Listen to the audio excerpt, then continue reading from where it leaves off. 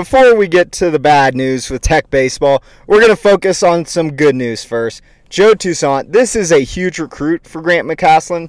This is the sixth guy that he's gotten on campus. Sixth guy he's offered that he's gotten on campus. And it is also the sixth guy who's committed to Texas Tech. Grant McCasland is now 6 for 6 when getting guys on campus.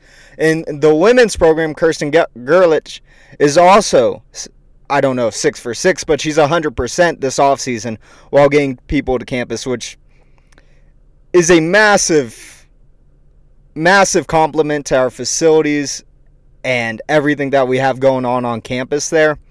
It spells a lot of good things for the future.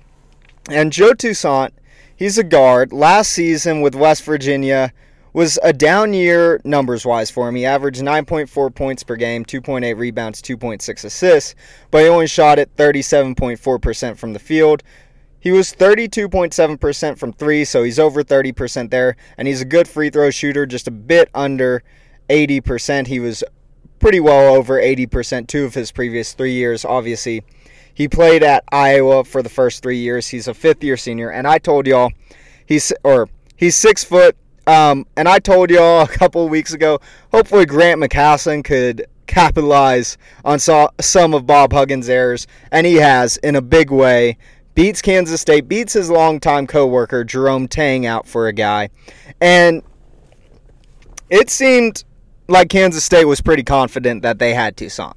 It seemed like it may have been a done deal. And you can have your imaginations run wild onto why Toussaint is now in Lubbock and going to Texas Tech, on why he flipped last minute. And I know some concerns are he got paid, you're just getting a guy who's doing it for the money. I kind of disagree on that one. He spent 3 years at Iowa. Then he went to West Virginia to play for a Hall of Fame coach. Was willing to play a second year there, even though he had a free transfer. They had a fine season last year, not a great season. He was willing to commit to play for Bob Huggins again. A guy who coaches pretty hard. And instead of that, Bob Huggins, and it was Bob Huggins' own fault. And West Virginia fans blaming players for transferring out, I'm sorry, that's just ridiculous. Your coach makes 2 errors. This is all on Bob Huggins why Toussaint's leaving. Toussaint would have stayed if something insane didn't happen with his coach. If his coach wasn't an idiot and decided to drive at 3 times the legal limit, then Toussaint would still be in West Virginia. I think that this guy, he seems like a guy that's committed. He seems like a guy that is bought in, that's willing to be coached, and he's a 5th-year senior. He has a year of experience in the Big 12, which I think helps massively. Another side to this is just his play style. And this is a big deal. It's going to go along with what I talk about here in a minute with Tyler Perry. Toussaint is not a ball-dominant guard. He's a good defender. He focuses more on defense. He's a fine shooter. He can get you points. He averaged 21.8 minutes per game. He was averaging upwards of 17 minutes per game with Iowa. He's going to be a guy that can play with Pop Isaacs. Pop Isaacs is going to want the chance to have the ball in his hands, take some shots, and really be a floor general. And Toussaint's a guard that can come in and play with him right away. On the flip side of all this, there's been some talk from Kansas State fans haven't exactly taken it that well. Tyler Perry sent out a tweet saying LOL, and some Kansas State fans are saying he's in it for the bag or he got paid too much. We don't want somebody like that. And as I just explained, if it's a guy who's on his 3rd coach in 3 years, I get that, but a guy who's willing to be with 2 coaches for 5 years until something crazy happened, I don't really put much stock in that. But another one is Grant McCasland beat out Jerome Tang. And Jerome Tang's been doing really well on the recruiting trail. He got Perry, he got Kaluma, both of which were Tech targets. Kaluma maybe a bit more. But I saw some people saying that Kansas State got 2 of the 3 that we were in a recruiting battle for. And I kind of disagree with that. I'm not saying that it was one or the other, but I do know, and this is really the only time that I have inside info. And there's people that do recruiting for a living that you can go to their sites and they'd have more info on it. I'm not saying that it was one or the other, but I do know from Pop Isaac's point of view, that was a concern. Do you want 2 point guards that want to be ball dominant, that want to average over 30 minutes per game? Or could that create a problem for you? And it seems like McCasland chose Pop Isaacs. And if you would have asked me straight up, for 1 year, would you rather Tyler Perry this coming year or Pop Isaacs? I'd probably lean Tyler Perry, but you could really go either way on it. But when you consider that Pop Isaacs has 3 years of eligibility left, probably isn't the ideal draft pick for an NBA team at this point of his career with his height. Not saying that he's not going to get a chance in the NBA. Not saying that he can't have a great season and possibly go this year. But it's unlikely. It's more likely that you're getting multiple years with Pop Isaacs. And I think that Grant McCasland definitely made the right decision there. Now, just to round things off with basketball, Toussaint's commitment means that you have 13 scholarship players. You're full on the roster for next year. It's okay. Everybody can breathe. I know there was a lot of concern about McCasland in late April and May and even some in June. But he has put together a really, really solid offseason. An incredibly solid offseason. And there was kind of the world is ending when Joe Toussaint announced he was transferring. And then he went out and got a guy who's a good replacement, maybe a better fit for the culture. A guy who, yes, is on his second coach in 2 years, but has taken a step up. Joe Toussaint, for the most part, going from the Big 12 and a good program in the Big 12 to Cal in the Pac-12 and not a great Pac-12 program, took a step down. So did AMAC. It's a really solid offseason. It's a sign of things to come, and you were never going to get the top-level guys this year. You really weren't coming off of this season, but I think with the arena that you were playing in for this transfer portal, you did really, really well. Grant McCasland had a very, very solid offseason, and I'm not saying that the baseline is to make the NCAA tournament now, but Texas Tech fans should definitely expect, or the goal should definitely be to make the NCAA tournament. I still think this roster is clearly a long way off from the top of the Big 12. I don't think you're going to compete with Kansas or Baylor this year, but to have a chance to get back into the tournament after the disaster that the last season was, to get rid of Mark Adams, to start a new era and be able to start it with a roster that is capable of getting to the tournament and a coach that knows how to win games and build a program, this could be really big. And I kind of go back to soccer sometimes. Manchester United, when Sir Alex Ferguson left and they went to David Moyes, the big thing is after their first season, which was a disaster under him, and they switched managers, was they have to protect their brand and get back to the Champions League and finish top 4. And they did. The big thing with Texas Tech right now is protecting the brand that you've built and get back to the tournament. The brand seemed a bit tarnished after Beard left, and Adams, to his credit, did save that. He did save that. You were a 3 seed again in the Sweet 16, chance to go to the Elite 8. Nearly pulled it off.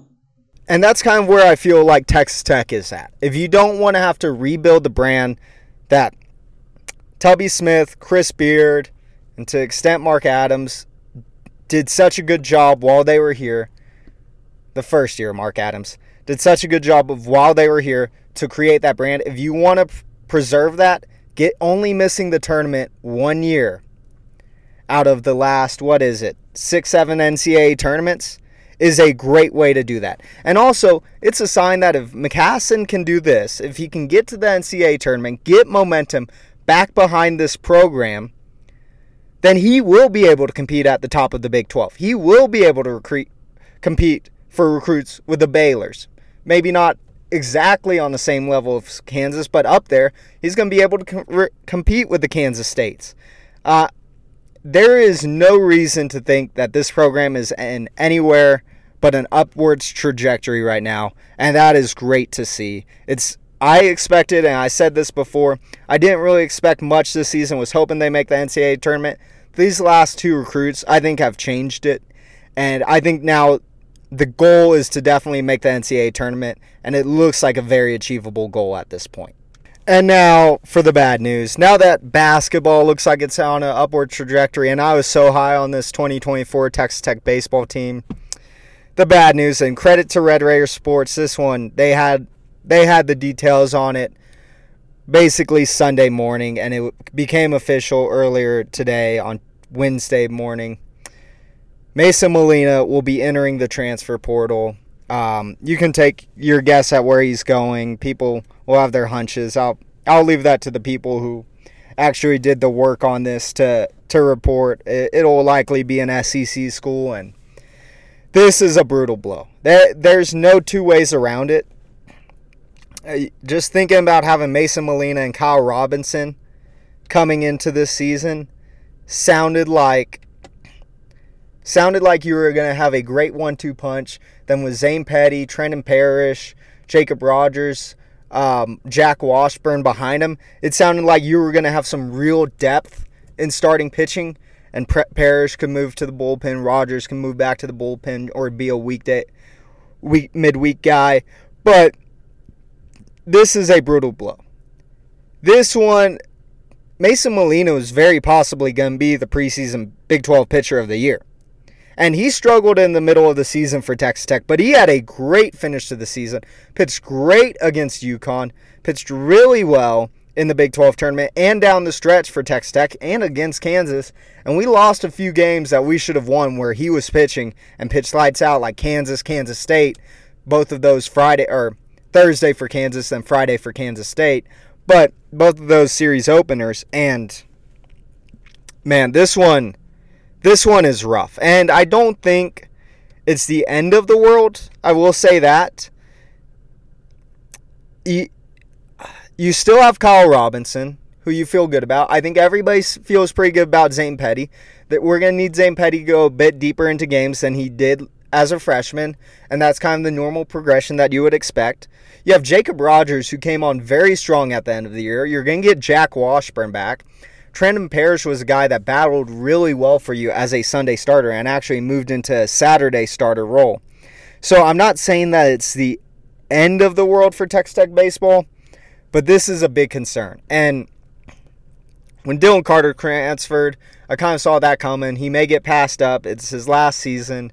Wants to go somewhere that he can get regular time. He wasn't a great bat in the lineup. He was very good defensively. So I thought, it's kind of a loss. I don't think it's that big of a loss, especially if Harrelson can develop into a really solid center fielder over the offseason. But this one and then Hudson White, obviously. My concern was he wasn't a great catcher. I don't think the stats actually support that he was a horrible catcher. He was a great bat, but you kind of knew Kevin Bazell could move there with Avis Sanders coming in to third base. And we also got that guy from Gonzaga who can play third. So I don't believe that it's that big of a loss when Hudson White left and when he went to Arkansas, which maybe that's where Molina goes. And people were saying, it's because of NIL. It's because of NIL. He's getting paid. We can't compete with him. I didn't really buy into that at that point because I kind of thought that maybe Hudson White just didn't have a solid role that would get him drafted at Texas Tech.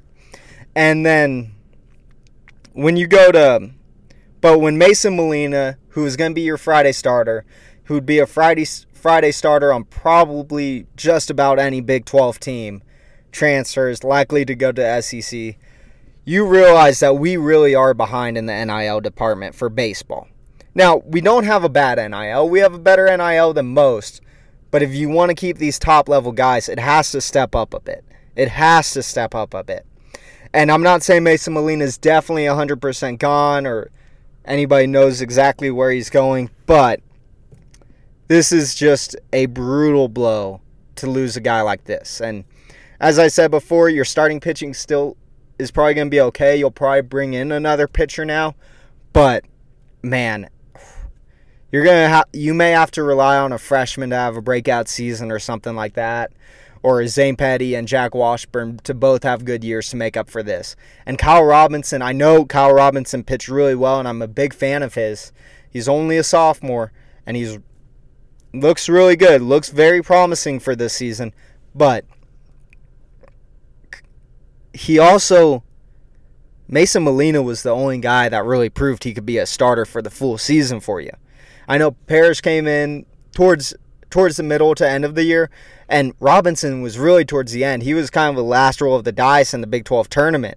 That pitched really well for you, then proved it against Florida. So we're going to need to see that version of Kyle Robinson on Friday nights this season, or Saturday nights, whichever one he pitches, for us to really be a contender to be a national seed. However, there are some good news in Tech baseball. Some slight. It's tough to say good news when you have a player like Mason Molina leave, but there are some good news. The Kylie McDaniel came out with his final top 300 MLB draft rankings. Justin Abodaka, and I'm very sorry if I mispronounced that name. He does a lot of great work covering Tech baseball and recruiting. He retweeted it, pointed out the Tech guys in here.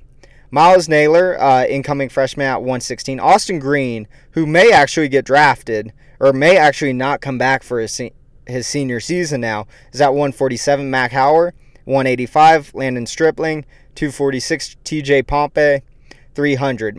The two takeaways I have from this, and I'll start with the incoming catcher that we have.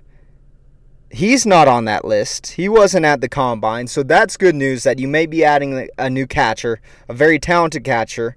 And then Brandon Beckel is not on that list, which I thought after the season, there's no way this guy's coming back to Texas Tech. This guy's going to the draft. You get a lot more leverage coming out in your junior season. You just had a great junior season. Brandon Beckel, there is now a real chance may return to Texas Tech. He's not really listed in many of these rankings, and I didn't think that he would come back. I don't have any insider info on it, but it's starting to look like Brandon Beckel may actually come back for his last year at Texas Tech. If you get him back and lose Molina, I think you'd prefer to have Molina. I think a starter is more valuable than a closer, especially your number one starter.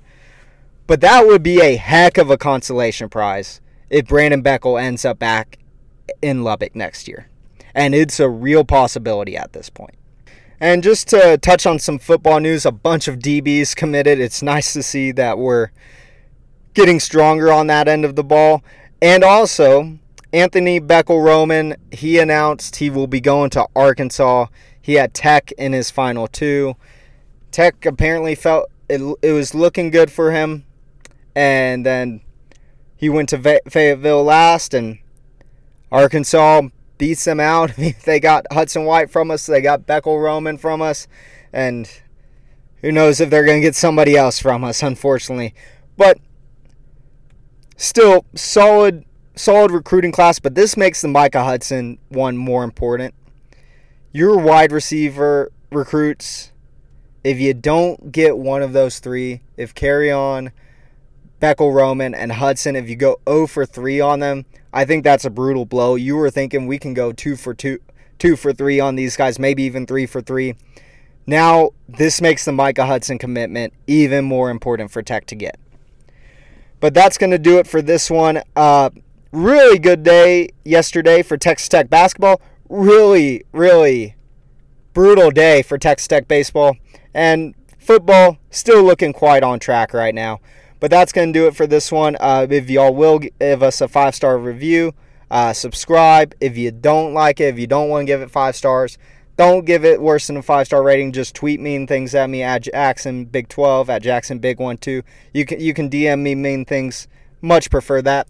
But that's going to do it for this one. I appreciate y'all listening. And till next week.